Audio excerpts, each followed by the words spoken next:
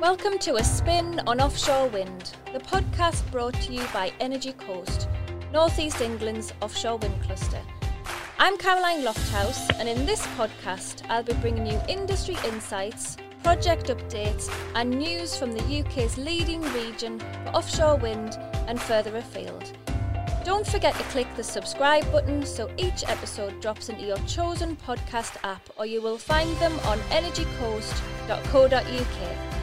This episode focuses on inward investment and how offshore wind can deliver a resurgence in British industry, innovation, manufacturing and skills. My guests, who are just the people to talk to about this subject, are Chris Beck, Director of Net Zero and Inward Investment at the Tees Valley Combined Authority, and Guy Curry, Director of Invest North East England. Welcome guys, thank you for joining me. So, first of all, what I'd like you to do is, could you please just explain for our audience what your organisations do, and specifically in relation to offshore wind, if that's okay. And I'll go to Chris first, because you're joining me in the studio, Chris. So, hello. So Tees Valley Combined Authority is effectively one of the economic development agencies for the Tees Valley region. We look after the 5 local authority areas. We're led by an elected mayor. Combined Authority covers a lot of different areas, but in offshore wind we lead a lot on the inward investment, the innovation and the supply chain development. Guy, you're joining me on the line. Could you give us an introduction to Invest North East England? Yes, so I run an organisation called Invest North East England, which is the strategic inward investment agency covering the north of the region. So I cover the area covered by the North East Local Enterprise Partnership, or the North East LEP, and that covers 7 local authorities. County Durham in the south, Northumberland in the north, and then the 5 Tyne and Wear authorities in the middle. It's an area of about 2 million people. And our role is to attract new inward investments into the region, so attract new companies to come and set up factories or offices in the region. One of our key sectors which we focus on is offshore wind, where there's so much potential and opportunity in the North East. In terms of sort of North East England as an example, what can inward investment bring to a region? Right, okay. I mean, inward investment's always been really important in the North East of England. And probably the best example of an inward investment in the North East was Nissan, which came in the mid-80s. And they set up a car assembly plant employing 500 people. It's now the most productive plant in Europe. It employs 6,000 people. 30,000 people in the supply chain, produces 1 in every 3 cars made in the UK. So that's an incredible example of a transformational inward investment. And in terms of offshore wind, we've got so much opportunity where we are located in the North East. We've got a fantastic heritage of engineering, design and manufacturing. And so for offshore wind, it can bring a huge number of opportunities for local supply chain companies, can provide a huge number of new jobs for local people, which is one of the key things which we're trying to produce and develop in the North East. And working with some of the R&D institutions and universities, there's a tremendous opportunity for developing new innovation in offshore wind technologies. So I think combined inward investment is absolutely key to driving all these things forward. Is there anything from the sort of Tees Valley area that you would like to add to that, Chris? I just build on that. Inward investment is how we're driving the economy, whether it's from overseas or even controversial a little bit elsewhere in the UK. In the Tees Valley, our big efforts are built around the Freeport, and slightly differently with the steel site going, with that opened up the Mayoral Development Corporation, which is now Tees Works. And the fact we have land and the deep port has seen a lot of investment. So that is forming a cluster. And again, building with the wider clusters that are coming on Humber as well, and up in the north of the region, the whole wider region is becoming a big attractor for inward investment. And now really is the time. We're seeing that with the investments that are going into Newcastle, into Humber, and the big ones that are coming into the Tees. And the building of things like the new offshore wind quay that we're currently constructing on the Tees, which will be a major step change and part of the key infrastructure we haven't had in the country. And if we're really going to build on this, we really need to get the companies around it, the anchor tenants. Mentioned Nissan in automotive, but as we go into offshore, recent announcements that have come in with SEA and more to follow. It's important we get those anchor people in, but the inward investment doesn't just sit at the anchor people, it also then flows into the supply chain as well, both locally and other companies coming in. And that's where we work a lot with NOF, as we know, to really build that. In terms of just sort of, you touched upon the Freeport there. Could you give us the story of Teesworks and what does Freeport status mean? So, Teesworks, Freeport, and how it all came. So the story really starts, well, many years ago with the issues with the steelworks. But really, an anchor point is in 2015 when the steelworks closed. That led to a number of things happening. First of all, Teesside was selected as one of the first areas to form a mayoral combined authority, along with slightly smaller areas like Liverpool, Manchester, and brought the same powers and rights for the mayor that sit there and brought us up a lot with London. And that was a direct response because of the economic shock of the steelworks. What that opened up to us is a unique opportunity with 2,500 acres of developable land near one of the deepest ports on the east coast of England, ready to go, with a lot of power, a lot of infrastructure, that was built in the 1960s and 70s by a nationalised company that you just wouldn't invest in today. So 40-odd kilometres of track. So in 2014, it took 3 years to buy the site out of ownership, out of administration, using a compulsory purchase order, a CPO. Once we got going, forming partnerships, we've spent a lot of time developing and demolishing land prep, land remediation. The site's very big, but one area is specifically set aside for offshore wind. We then went out and got both Freeport status and funding to build the quay as one of the designated areas in the UK. What Freeport does for us is twofold, actually three probably. First of all, it gives us tax incentives to help companies set up on the site. And that's very important. It's, if you know enterprise zones, it's enterprise zones on steroids is probably the best way to describe it. Two, it gives us some unique customs advantages, which are available across the wider region, which I think will develop over time. And thirdly, it's brand recognition. It's massively put the Tees Valley back on that map of things that are happening. We've had the land and the quay, and that's invested already with one major investor we've been able to announce with SEA. There are a couple more that we're talking to. Obviously, we can't name as coming through. So I think we'll see 3-4 anchor tenants around it. But we're also seeing other companies and supply chains really build around that. And it's that Freeport recognition and that Freeport tax advantages. Can I just say, it's not about workers' rights being diminished. It's nothing like that. It's not tax evasion or anything. It's very simple. Don't have to pay your business. Your business rates are paid by the Treasury for the first 5 years. There's some write-off analysis that you can write down your investments against your tax benefits, and there's a national insurance saving per employee, but it's still paid by the government. So it's very positive in where we're going. It sounds like it'll have fantastic implications, economic implications for the whole of the region, and kind of moving up the region, Guy, in terms of the areas of development that you've got in the north of the region. Could you give us a bit of an overview of what's happening? Maybe it's up at the Catapult, Energy Central. Tell us about some of the investment areas. Yeah, certainly. I mean, in the north region, we essentially build our offer for offshore wind around 3 rivers in our area. So that's the River Blythe in the north, then the River Tyne, the Port of Tyne in the centre of Tyne Weir, and then the River Wear and the Port of Sunderland. So those are 3 deep water rivers with development sites adjacent to them and a whole host of supply chain offshore wind companies already located on them and the surrounding industrial estates. So if I sort of take this north to south, on the Blythe, if you go back 15 years, the Port of Blythe was really a coal import, aluminium import port, which was dealing with sort of bulks, cargoes, and it's completely transformed over the past 15 years. And it is now really an offshore wind hub and subsea engineering hub with a fantastic array of companies located there. Part of this was built around something called the Offshore Renewable Energy Catapult, or the OR Catapult, which is an R&D facility, one of the best facilities in the world, where you can test the longest wind turbine blades, up to 110 metres long, and the largest turbines, up to 15 megawatt turbines.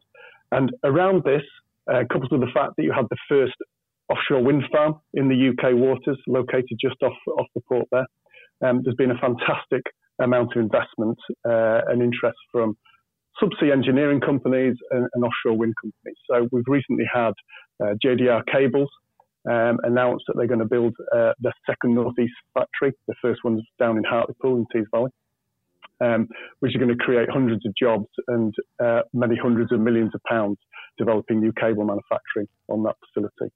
And that's actually just adjacent to the British Volt site, where British Volt are going to be building one of two electric battery gigafactories in the northeast, which are going to create thousands of jobs, which is another key sector which we're looking at the moment. So Blythe has been really important, and Energy Central, built around that brand, it's been absolutely crucial for bringing in that investment. And there are a lot of really, really good quality, world-class companies located up there. But if we go further south on the River Tyne, operated by the Port of Tyne, or most of the sites operated by the Port of Tyne.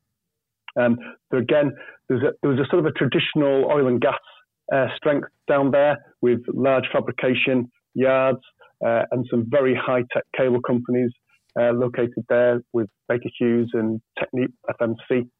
But out of that sort of heritage in oil and gas manufacturing and topside manufacture, you've got lots of offshore wind companies now making major components of offshore wind farms. So you've got Smulders, for example, which is a Belgian company operating the Hadrian Yard on the Tyne.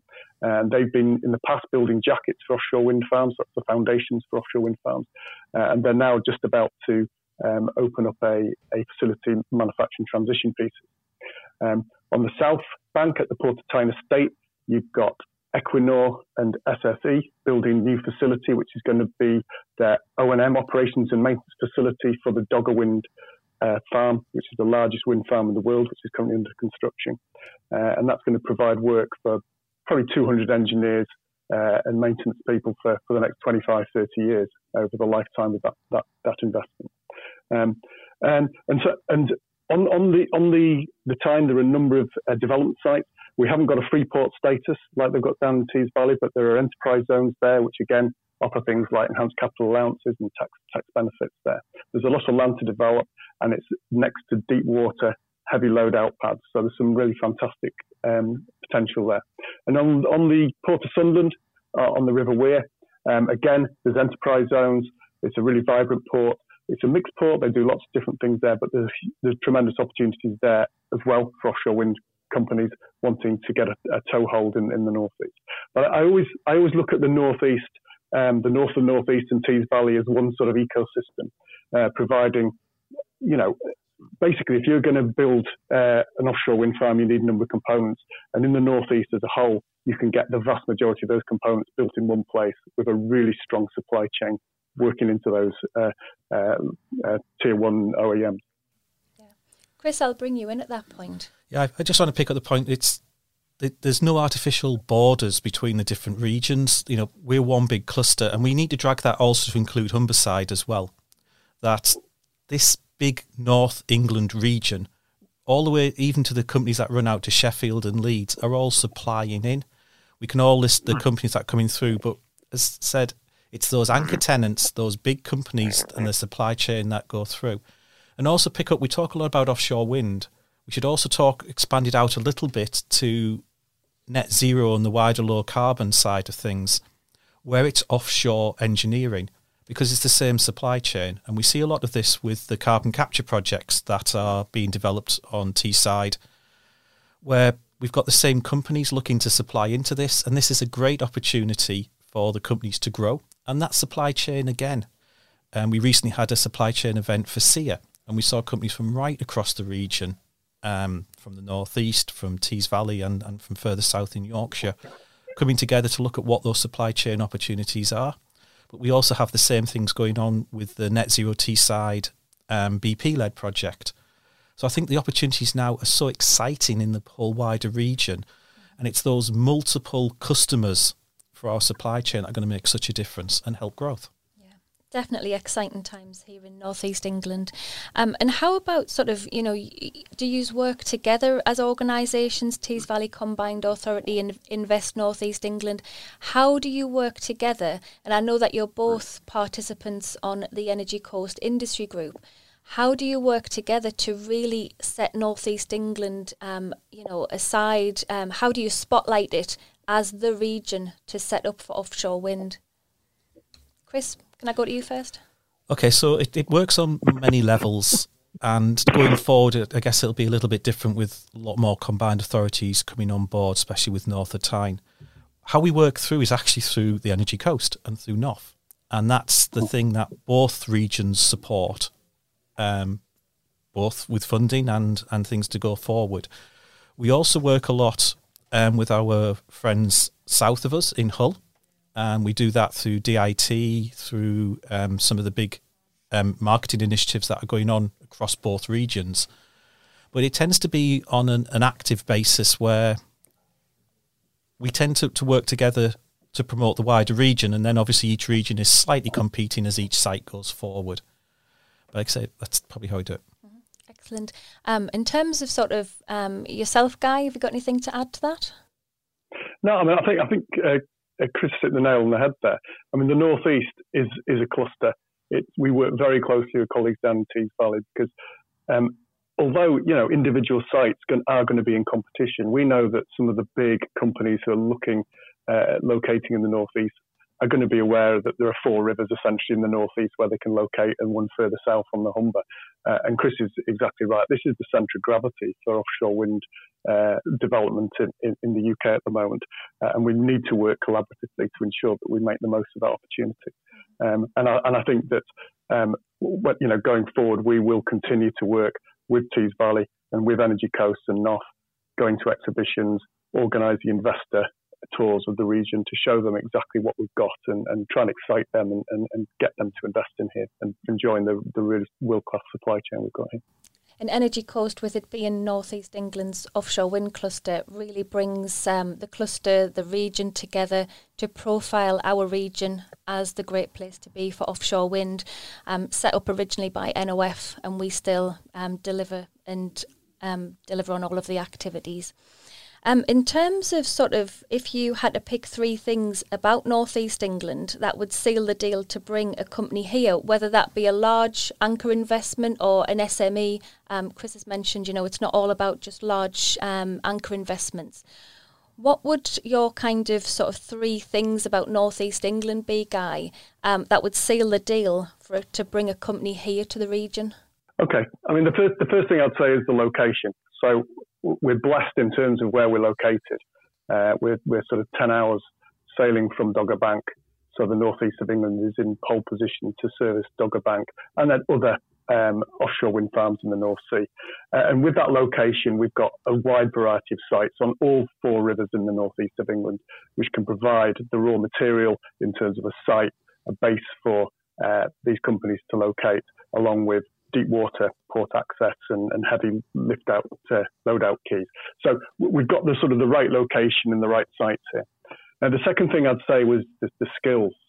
We've got a really skilled workforce. Again, there's a really rich heritage of engineering in the northeast of England. We've got, I think there's about 82,000 engineering jobs in a wider manufacturing workforce of about 120,000. That covers Tees Valley and the north of the region as well. So we've got a lot of engineering talent here. We've got over 110,000 students at the 5 world-class universities in the northeast, and nearly 50% of them are studying STEM subjects, which are the engineering, maths, science, technology subjects. So the skills and workforce and the training providers which wrap around that is something that's really important for us in the northeast. So skills is absolutely key. And the last thing I'd say is about the R&D expertise that we've got in the northeast. I mentioned earlier the ore catapult in Blythe. That is really where a lot of these companies, international companies, coming and testing their kit. And not only can they test to see exactly what capabilities are and get the accreditation of them. By being in the northeast, they're part of this wider supply chain and this wider cluster. And we've seen this before with previous example where people have tested their kits and then they're looking at making potential large investments in the northeast. So I think that mixture of location and site and access to market, the really good skilled workforce we've got with that really excellent training infrastructure, and then those R&D and innovation assets are absolutely key to what will drive our development of this opportunity forward into the future. Chris, have you got anything to add? Just maybe one more thing, a can-do attitude. We want the companies to come and set up here. We do planning quickly. We want the companies to be here, and that's not always the case right across the UK. So in the wider, that's not just the Tees Valley, the whole wider region want it to happen and really do happen. I'd amplify one point maybe on the skills as well. OREC is brilliant and it is a great asset.